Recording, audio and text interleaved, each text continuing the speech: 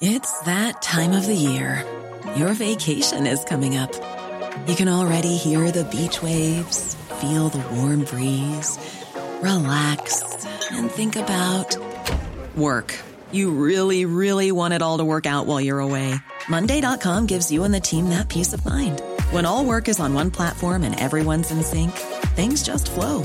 Wherever you are, tap the banner to go to Monday.com.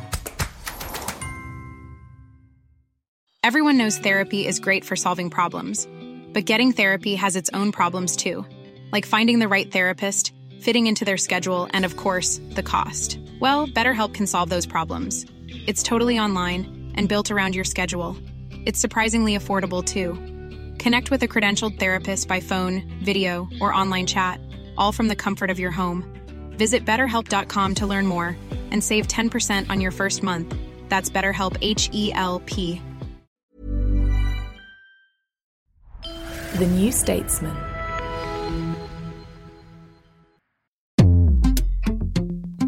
Hi, I'm Anoush. I'm Freddie. And I'm Chris. And on today's episode of the New Statesman podcast, we discuss Nicola Sturgeon's resignation, and you ask us, who will replace her?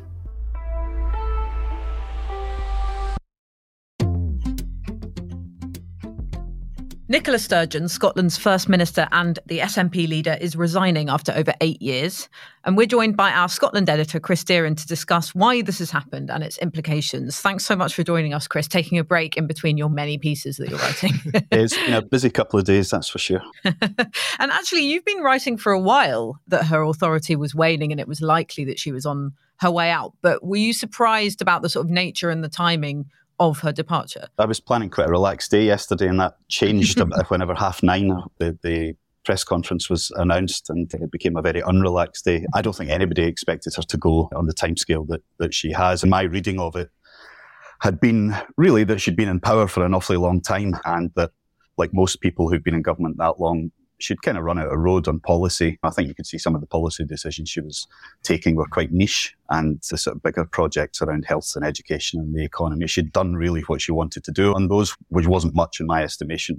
But it was hard to see what her vision would be for the next 10 years of Scotland, and that's not really to blame her for that. I think any government that's been in, but the SNP have been in since 2007, so inevitably your energies and your ideas start to wane. And on top of that, I guess, as I think one of the first signs was Stephen Flynn, the MP at Westminster, who ousted Ian Blackford, who was an ally of Nicola Sturgeon. And Flynn didn't ask permission from Sturgeon to challenge. He didn't consult her in what he was doing. He just went ahead and did it and won and secured the backing of enough MPs at Westminster. And those MPs have been unhappy for a while. I think they feel very far away from Edinburgh. They feel very secondary in terms of the decisions that have been taken in the SNP, bit of an afterthought. So that unhappiness brewed up, and then when they had the chance for change, they took it. So that was the first sign, perhaps, that her authority was starting to go. And then, of course, we've had the de facto independence referendum plan, where she wanted to use the next general election as a sort of effectively an independence referendum. And if the SNP and other pro-independence parties got more than 50% of the vote, she said she would begin separation negotiations with the British government. And that, it was clearly a crazy idea, because the SNP, even at their height in, I think, 2015, only got 49% of the vote, which is amazing. 50% is another challenge, especially this far on from that moment where their fortunes haven't been quite as bright since. And also telling people they had to vote on a single issue going into an election is a very strange way to approach it. The opposition parties wouldn't play ball. And even if they did get over 50%, the British government, I think, would be unlikely to take that as a mandate. And if they didn't get 50%, then the British government would have it both ways and say, you failed in your referendum. So that's that off the page for a long time to come. So it was a really strange idea. And I think you could see it wasn't just people like me saying that. A lot of people within the SNP were unhappy with the idea. A lot of the MPs at Westminster who stood to lose their seats if it went wrong were unhappy. And even, I think, last week, Stuart MacDonald, who's the MP, former defence spokesman for the SNP, who's been a very close ally of Sturgeon, published a pamphlet explaining why it was a bad idea and that it might set the independence cause back by years. So it was pretty clear that was unpopular. She'd called a special conference for next month, where the members were going to decide whether to go for the de facto referendum or whether they wanted another strategy. I think the fact that she felt she had to call that conference showed that there was maybe again a weakening in her authority. I don't think she'd have felt the need to call a conference 5 years ago, say. She'd said, this is what I want to do, and expected the party to fall into line. And then inevitably, the big story recently has been the gender reform proposals, which have really gone off a bit like a mine. She pursued these to quite a radical position from the off, went after them, didn't really consult or be seen to be listening to the people on the other side of the argument, a lot of the gender-critical feminists, and secured support from enough of the other parties to get it through Parliament. It was then obviously blocked by the Westminster government on the basis it would interfere with UK equalities law. And then on top of that, the public opinion polls show that the voters are just not in favour. So she found herself on the wrong side of the public argument on gender. She also found herself on the wrong side of the argument on the de facto referendum, which wasn't popular with the public. And that's a very uncomfortable place for her to be. She'd be very careful to keep herself, obviously wanting to maximise the independence vote. She'd be very careful to keep the Scottish electorate online. So I think you put all these things together and it just felt very different. And it was hard to see what the point in her going on for too much longer was beyond just going on for the sake of going on, sort of Thatcher style. So yeah, it was a surprise yesterday, only really in the suddenness of it and the timing of it. But I guess that was one of maybe the few decisions she had left that she could take on her own steam, if you like. So there she went. There's a lot going on there, isn't there? And it's really interesting because the question is why she decided to go when she did. And I think a lot of the chat in Westminster, Freddie, you can talk a bit about this, has been that it's a vindication of Rishi Sunak's decision to block that gender recognition bill that the Scottish Parliament had passed. It was seen at the time as a bit of a risk because perhaps the Scottish public might think, who are you to block our legislation, even if majority on side of this particular bill, but actually it does appear that the majority of the British public, including Scots, were in favour of that move. Yeah, this was one of the problems with the proposals. Many people criticised Rishi Sunak for stoking a culture war, and I think the government at the time were actually very careful to not try and frame the issue as a culture war. We spoke about that, didn't we? Yeah, they sent out the Scottish Secretary, Alistair Jack, and he tried to do quite a sombre constitutional argument about why they were blocking the bill. And then I think that has really impacted Sturgeon's approval ratings. You can see we had a chart in Monaco this morning where her approval ratings did come down quite significantly from December. And I think once we put this in the broader perspective of her being a formidable politician who's won 6 elections since she came in 2014, I mean, this is someone who is election-winning machine. And I think that's why you've had some elation from Scottish Labour and elsewhere. Rachel wrote a piece on this, reporting on the reaction within Scottish Labour recently that has been so positive. Now, the question is, and I think Sturgeon raised this in her speech yesterday, which is fascinating. It was quite long. It went on for a while, but it contains so much and lots of insight into why she went and what she wanted to do. Chris, you wrote 2 brilliant pieces yesterday, which everyone should go and read on the speech and what it meant. But one of the key things for me was that she recognised that the opinion of her within the country had been calcified to such an extent that she didn't think she had the ability, the room to reach out to people and convert them both to the SNP, but also the broader independent cause. And then she took that decision, I think, in part because she could foresee the track she was going down and foresee where her pollings were going to end up. And I think the other interesting thing on this is that she was probably thinking about the timings with the next general election coming up. Often you need, when you have a change of leader, you need them to have enough time to build public recognition, build their own platform to do well in the forthcoming election. We've seen that problem play out with Rishi Sunak as well. So I think that also came through in her speech. So it's really worth other people having, even if it is quite long, because there is so much in there about what she thought she had achieved and the reasons that she went. Yeah, and actually what's interesting is, Chris, you have been a critic of hers, but you did write that actually her speech stood head and shoulders above the leaving speeches that we've seen from leaders down here, Boris Johnson and Liz Truss, for example. How did you compare her resignation speech to some of those speeches that we've seen? I did think yes, it was long. Some people thought it was too self-indulgent, but then if you don't get to be self-indulgent and a bit verbose in your resignation speech, when do you? I thought it brought out the best in her and explains perhaps some of the reasons that she's been so successful for so long. Sturgeon's strengths include that sense of empathy and maybe self-awareness, and the idea that she's relatively straight for a politician. She tells things like they are. We saw that during the COVID lockdown era where she was doing these daily press conferences, and it was a marked contrast with what was being done by Boris Johnson at the time, I think, in that she came out and she was very straightforward with people about the situation, very straightforward about the measures she was taking, explaining why, and even quite honest about the strain it was taking on her at times without wallowing in that or suggesting that she had it worse than anyone else. But as we know from her and other politicians, it was a hell of a job to get the country through that time. So I think she's a great communicator. As we know, she's a very good public speaker. She does have that authenticity, I think, which, again, this speaks to her longevity. She feels to Scots, and even if you dislike her and dislike her policies, she looks and sounds like she comes from the broad mass of the Scottish people. It's not a sort of old Etonian born to rule coming in to tell you how things are going to be. It's just not been like that. And I think another example of that would be Ruth Davidson when she was leader of the Scottish Tories, who took them to levels that no one thought they would get to.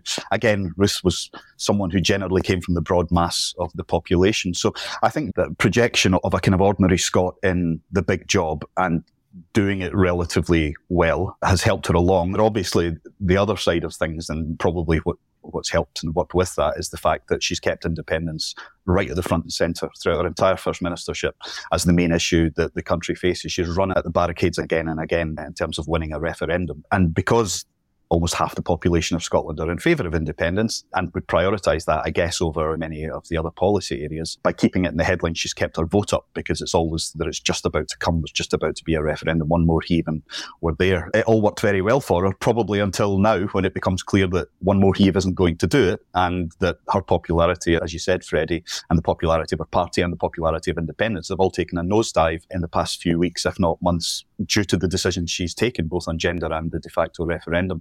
So she could probably see it was going to be quite hard for her to come back from that, because people had already made their minds up on her. Also because it was kind of her fault, because she'd done things that people just didn't agree with. It's understandable that at that point she'd think, my best years are probably behind me. If she was feeling the personal strain anyway, which I think is probably true, she talked about the sort of human being of Nicola Sturgeon, then that would be another good reason. And she said there were a sort of complex variety of reasons that she'd been mulling over for weeks. So you can understand why she's done it now, but you can also understand why she's been so successful for so long. Chris, we've spoken a lot on this podcast about the state of public services in Scotland, the NHS and schools in particular. But I want to ask you a little bit about Nicola Sturgeon's legacy and whether or not she has created any positive change in Scotland. The SNP often talk about creating a fairer Scotland, and they have made changes to the taxation and benefit system to make it more progressive than perhaps it is in England and Wales. And you've written yourself that perhaps she's had some success in gradually peeling Scotland away from the Anglo-Saxon neoliberal model towards a more Nordic social demographic one. That's certainly been the intention, for obvious reasons. They want Scotland to feel less British, less linked to England, and maybe more linked to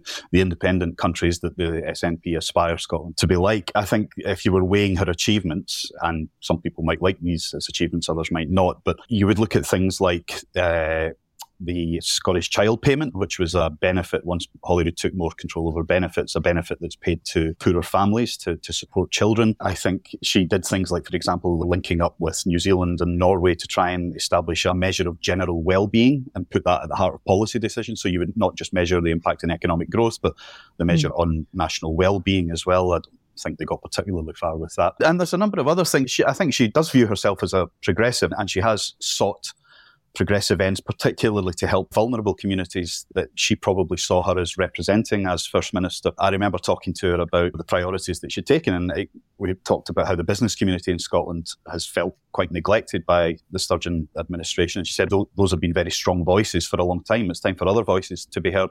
And I think maybe you can see in some of her failures as well as her successes where she's coming from. So there was the named persons plan, which was going to give every child in Scotland a named person who would keep an eye on them, in essence, and if there was any sign that they were having difficulties at home or whatever, would be able to involve the authorities. Now, there was a big backlash against that because perfectly happy families didn't particularly like the idea of having a named person poking into their business. And in the end, the European Court wouldn't let it go ahead.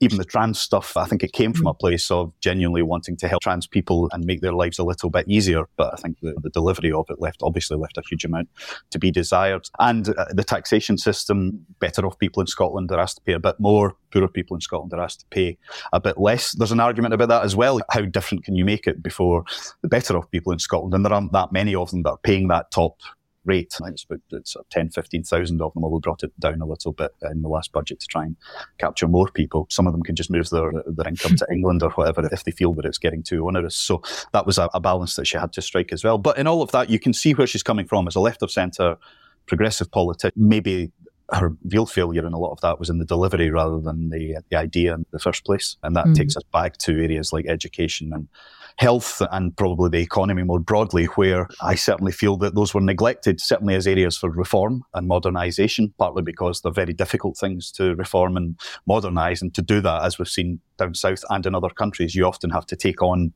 some of the vested interests in these public services. And if you want to win an independence referendum, you don't really want to fall out with teachers or doctors because you're making their lives different or a bit harder or asking more or different things of them. And so my instinct is that that's largely why those things were left unreformed, which leaves a big job for her successor when it comes if they choose to seize that thistle. Yeah, so I think there isn't a huge amount of achievement on maybe what you'd regard as the main central responsibilities of the Scottish Government, of a devolved government, but around the edges in those kind of niche areas and perhaps towards the more vulnerable parts of the community, I think she has tried to make a difference, probably made a difference to some of those people. Depending on your politics, you'll either think that was all worthwhile or that the neglect of the mainstream has been a big problem and leaves Scotland in her wake with some pretty big challenges to address now.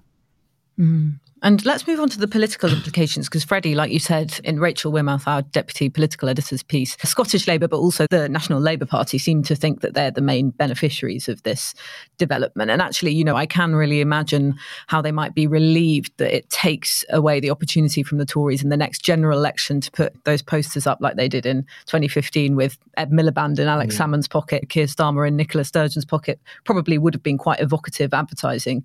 That opportunity is gone now because whoever succeeds her, and we'll talk about that in the second half of the podcast, is unlikely to have the same stature and name recognition by the time of the next general election.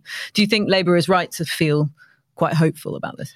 Yeah, I don't think we should overstate how badly the SNP are doing at the moment. And we've got to remember they're still around 40% in the polls. Labour have been making quite a lot of progress recently, but much of that is to do with the national collapse in support for the Conservatives. You can see quite a direct swing from Tory voters to Labour voters in Scotland. But I do think, as we said earlier, Sturgeon was such a prominent figure. And as she mentioned in her speech, she almost crowded out other politicians in Scotland. I think what you might see is when her successor comes in, people like Anna Sarwar and other figures within Scottish politics do get a little bit more limelight because she did take up so much of the attention beforehand. And I think the other thing to mention is how key Scotland is to Labour's broader national strategy. Yeah.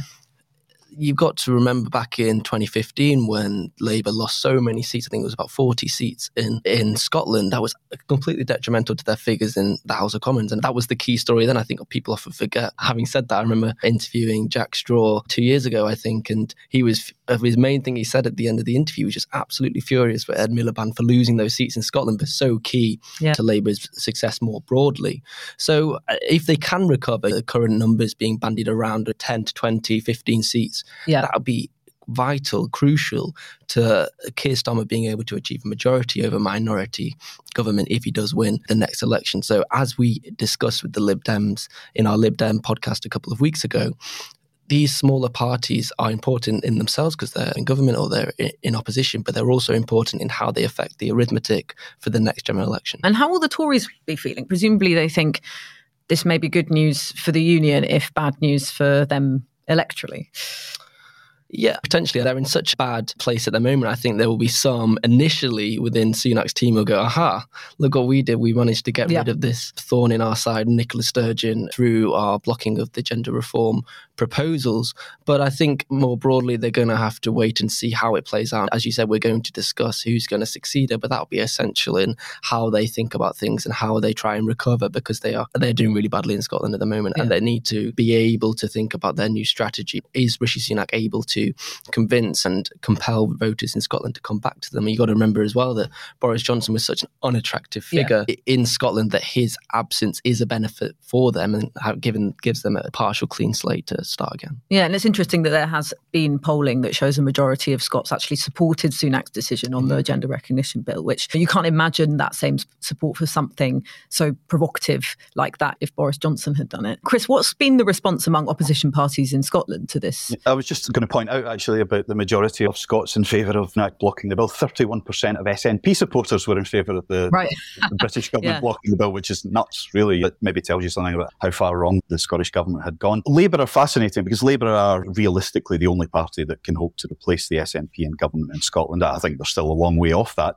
But since Anas Sarwar came in, there's certainly been more energy about them and maybe more of a drive to start eating into that SNP lead. I remember speaking to a Scottish Shadow Cabinet member probably towards the end of last year, who was very upbeat because he thought they could win maybe 10 to 12 seats at the next general election, specifically across the Central Belt, Fife, Glasgow, the west of Scotland, where not only are those the key seats that the SNP took from Labour to establish their dominance, Westminster among Scottish seats, but the momentum for Labour of winning those seats back, the heartlands where actually the Labour Party came from in the first place, that's that working class Scottishness, would be a huge victory for Labour if they could take them back. I then spoke to the same person at the start of this week before Sturgeon resigned, and again he was very upbeat and he said, we actually think we're going to get as many as 15 seats because we think we might do quite well in the northeast of Scotland now, where they're taking on, I guess, the Tories, as Freddie said. That vote is not going to go well for them in the general election in Scotland. But also maybe some of the SNP Labour marginals are coming into play as support for the SNP's come down in the polls, support for independence has come down in the polls. And now, post-Sturgeon's resignation, you're suddenly talking about 20 seats, or some people in posters are talking about 20 seats. That would be huge because it would take Labour within, not too far from the number of seats the SNP would retain. It would make it more of an even fight. And what it would do, which is probably more important than certainly up here than what it provides to Keir Starmer, is that going into the 2026 devolved election, Labour are very keen on a message that after so many years, 12 years of Tory Westminster versus SNP Holyrood, where they've just been butting heads the whole time, and it's been grievance politics and frustrating one side and the inability to really get along, what you can then do is send a message to voters that if you have a Labour government at Holyrood and a Labour government at Westminster, they can work together, they can achieve more for both countries. And that's very much the plan that they're working to at the moment, is that will be their message if they do well in 2024 going into 2026. So they're talking across the border about how they will maximise that potential at the moment. Hi, it's Anoush here. This is just a reminder that as a podcast listener, you have the option of subscribing to The New Statesman with a very special offer. You can subscribe for just £1 a week. That's 12 weeks for £12 if you go to newstatesman.com/podcast offer. We'll be right back. If you enjoy the New Statesman podcast, then you'll love our daily politics newsletter, Morning Call. It's a quick, essential guide to the big political story each morning by me, Freddie Hayward and Rachel Wearmouth, featuring original reporting from Westminster and beyond, our analysis of the latest political news, and some recommendations of the best reads of the day. Sign up for free at the link in the podcast description.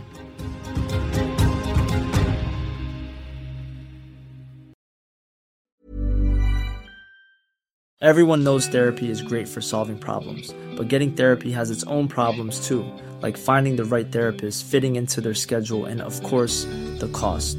Well, BetterHelp can solve those problems. It's totally online and built around your schedule. It's surprisingly affordable too. Connect with a credentialed therapist by phone, video, or online chat, all from the comfort of your home. Visit BetterHelp.com to learn more and save 10% on your first month. That's BetterHelp, H-E-L-P.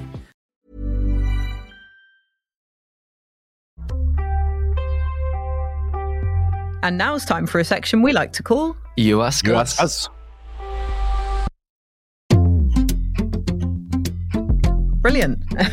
So our question is a very simple one. Who will replace Nicola Sturgeon? Before we go into the runners and riders, I think it's really interesting because she sort of represents the end of that generation who forged their sort of nationalist credentials in a time of adversity. And now whoever takes over is going to have to be part of that new generation who actually has to rule a devolved country and get to grips with some of those public services that we were talking about. So it will represent a complete shift, I think, in the kind of leadership that the SNP has. Is that fair to say, Chris, or will they try and have Nicola Sturgeon 2.0? It depends on who they select, because they have options now in terms of the age of the leader, the generation of the leader, which way the leader might lean in terms of fundamentalism versus gradualism. And I don't think it's clear yet which way they're likely to go. It's too early to say. We can all remember what happened in the contest between Liz Truss and Rishi Sunak, which is that the membership chose the option that tickled their bellies, and don't know, the makeup of the SNP membership who will ultimately make the choice, whether someone who promises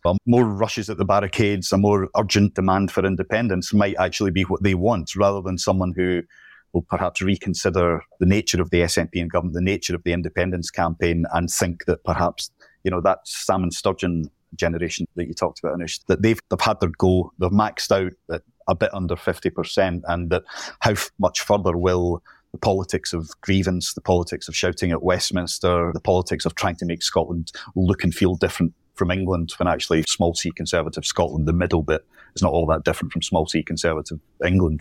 It's the middle England bit. So those are decisions that will need to be taken, and they'll be taken by people who are members of the SNP. And the reason people are members of the SNP is that they want independence. That's why people join. It's not because of their education policy or their health policy or really their trans policy. So it's quite hard to predict it at the moment. There are some interesting contenders, and we can talk about some of them. But from my perspective, there needs to be a generational shift. So they've been in government for the best part of 16 years. They've done a lot of things they want to do. They've had a referendum. They've spent the last 8 years trying desperately to have another referendum.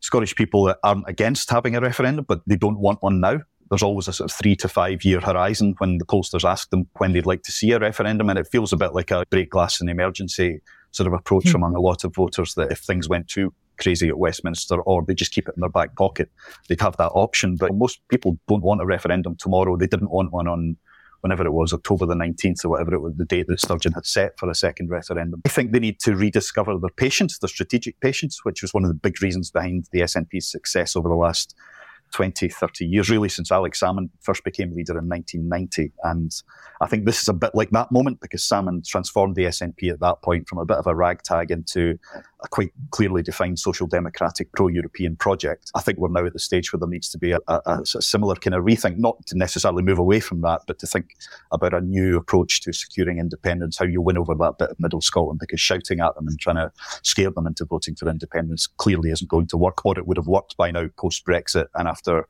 12, 13 years of increasingly radical Tory governments. So Freddie, take us through some of the names, because you and Zoe wrote a list of runners and riders, which listeners can read on our website.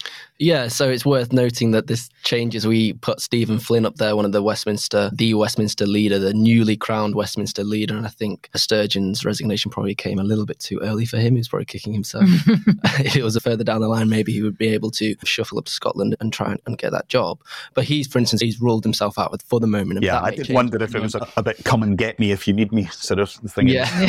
This morning. He's made lots of suggestive comments. Rachel interviewed him, I think, at the start of the year, which is definitely worth reading. He says, if any SNP politician wants to be in Scotland's Parliament, which is in Edinburgh, it's not in Westminster. So his priorities are quite clear, and his direction of travel, I think, is quite clear. But no, not him for now. Kate Forbes, one of the finance secretary who has been on maternity leave for the past few months. Chris, we were speaking about this before we came on, but she has quite socially conservative views. She's quite religious. She managed, though, to avoid the gender self-ID, the gender reform debate, because she was on maternity leave, which we perfectly timed. Otherwise, you might have gone into... there might have been some conflict between her and Sturgeon, which ultimately may have ended up with her resignation. But Chris, you can speak more eloquently about her. You've written quite a lot about her. And then, the list is huge, I must say. I think in part because there isn't a clear successor. We've got to remember back in 2014 when he stepped down, he called Sturgeon his apprentice, and there was a coronation that basically led to her being the leader, which also means that we haven't actually had a leadership election, I think, until the last time was 2004. So this is new territory. Other names, Angus Robertson,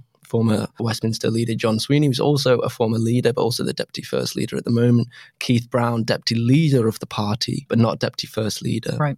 Who've I missed, Chris? Let me check my own list. Hamza Yusuf would be the other name that I'd probably throw in there, who is currently the health secretary in Scotland, although his fortunes have taken a bit of a dive along with Scottish NHS in recent months. But yeah, I know that he has always been ambitious and has been tipped as a potential future leader.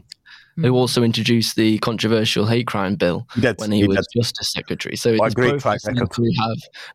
profile seems to increase with the increasing amount of controversy that surrounded him. Yeah, and Chris, you profiled Kate Forbes for us fairly recently. Can you tell us a bit about her and her prospects as a potential leader? Yeah, she's absolutely fascinating. She's only just turned 33, so she's young. But then there has been a sort of, I guess, a record recently of youngish women taking over countries, whether it's New Zealand or Finland and others as well. So that might not count against her. She's a wee free, which is quite a fundamentalist Protestant religion, which is reflected, I think, in some of her social conservatism. And I think that the SNP does see itself as a progressive party, and that might be something that she would have to get over. We all saw what happened to Tim Farron when he was leading the Lib Dems, and that kind of brought him down in a sense. I think Kate Forbes has been aware of that, and she's tried to speak about her religious views quite openly over the last couple of years, maybe to give them an airing and defang them slightly. I think she has also been of the opinion that in some of these areas, some of them are reserved anyway, such as abortion, but in others, she would be more likely to reflect the country's general view than maybe what her own religion would dictate. I think what's impressed people about her is that at such a young age, and I know that Sturgeon rated her very highly as a potential successor, is that she has an incredible grasp of detail. So she's been running the economy and finance department for the past couple of years and has been really on top of her brief, has brought some of the cabinet ministers around her who are older and more experienced to heel asking them for cuts in their budgets because obviously money's been tighter, and she's tried to save the Scottish Government money around the place. She shows the signs of being a bit more cautious with the taxpayers' money, which hasn't really been something the SNP have been particularly bothered about up till now. I think she's very open to ideas. She is, I guess, not afraid of conversations about wealth creation, not because she's a right-winger, but because if you want to properly fund public services, you need the tax revenues coming in, and the best way to do that is to have a thriving private sector that will pay those tax revenues. I would probably say if she wasn't in the SNP, she'd sit relatively comfortably in the mainstream of the Labour Party. But I think if you're young and ambitious in Scotland, though we have been in recent years, there'd be no point joining the Labour Party. You join the SNP because that's the route to power. We'll see what happens there. It may be too big an ask for the SNP membership, those small c Conservative reasons that we talked about. But my view is that she would be the most competent, and she's quite likeable, quite self-deprecating. She is obviously a different generation from Sturgeon and Salmond. I think she's got the ability to think for herself. And so when we're talking about rethinking the purpose of the SNP in government, rethinking the case for independence, I think she is the best of that generation. There are some other good people around in that generation, but she, from the ones I know, certainly is the outstanding candidate, has the intellectual smarts and the character to take the party down that route. That said, if I'm backing her, then she's probably doomed. I'm not sure the SNP would listen to for the future direction. Yeah. But there are others. So Angus Robertson, as you said, Freddie, former leader at Westminster, very experienced, another very intelligent person. Angus has been around for a long time, and I don't know if that will count for him or against him. He does, and I think even his closest friends would admit that he can come across as a bit pompous from time to time. He's a man who likes to get on his back legs and talk to the room. But again, that's maybe not necessarily a bad thing. Keith Brown is often tipped, but he would be maybe like Swinney, seen as a sort of safe pair of hands. He's a bit older, probably a bit closer to the Sturgeon generation. Would he have the sort of fire and the desire to make the changes that people like me think are needed? But as I said earlier, the SNP membership might not want that stuff. They might want to keep going, keep running at the barricades. So we'll see. It's very hard to predict. And talking about maybe the next few years and what the consequences of Sturgeon going will be for the SNP in the polls and the independence movement and its public support for independence is probably quite an important part of that conversation as well. Losing Sturgeon, it leaves a very big hole. She was as popular with some as she was unpopular with others. Anyone who comes in now will not have her profile. That could be a bad thing for the independence movement, and certainly amongst the general public, who will think we're now at the tail end of an SNP government where they're giving us first ministers that we haven't heard of compared to Salmond and Sturgeon.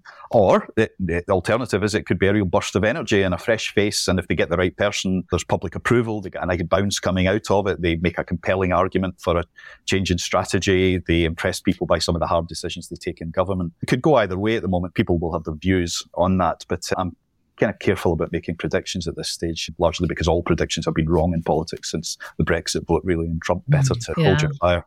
And you never know who the membership will choose. And Tim Bale, the academic who's an expert in party membership, he's just released everything he knows about the SNP membership, and they skew very left-wing, or at least relatively left-wing. So it could be that Kate Forbes might just be too much for them to swallow.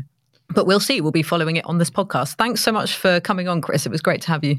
You're welcome. And before we go, we've made it easier for subscribers to The New Statesman to listen to an ad-free version of the podcast. They're now available in the New Statesman app, including all our previous episodes. You'll also find the other podcasts from The New Statesman, including World Review and audio long reads, along with all of our award-winning journalism available on the go. Just search for The New Statesman app in the App Store or Play Store, or follow the link in the show notes. You've been listening to the New Statesman podcast with me, Anoosh Chakelian, and my colleagues Freddie Hayward and Chris Deeran. We're produced by Adrian Bradley, and our music is not Devil with the Devil. Thanks so much for listening, and don't forget to subscribe.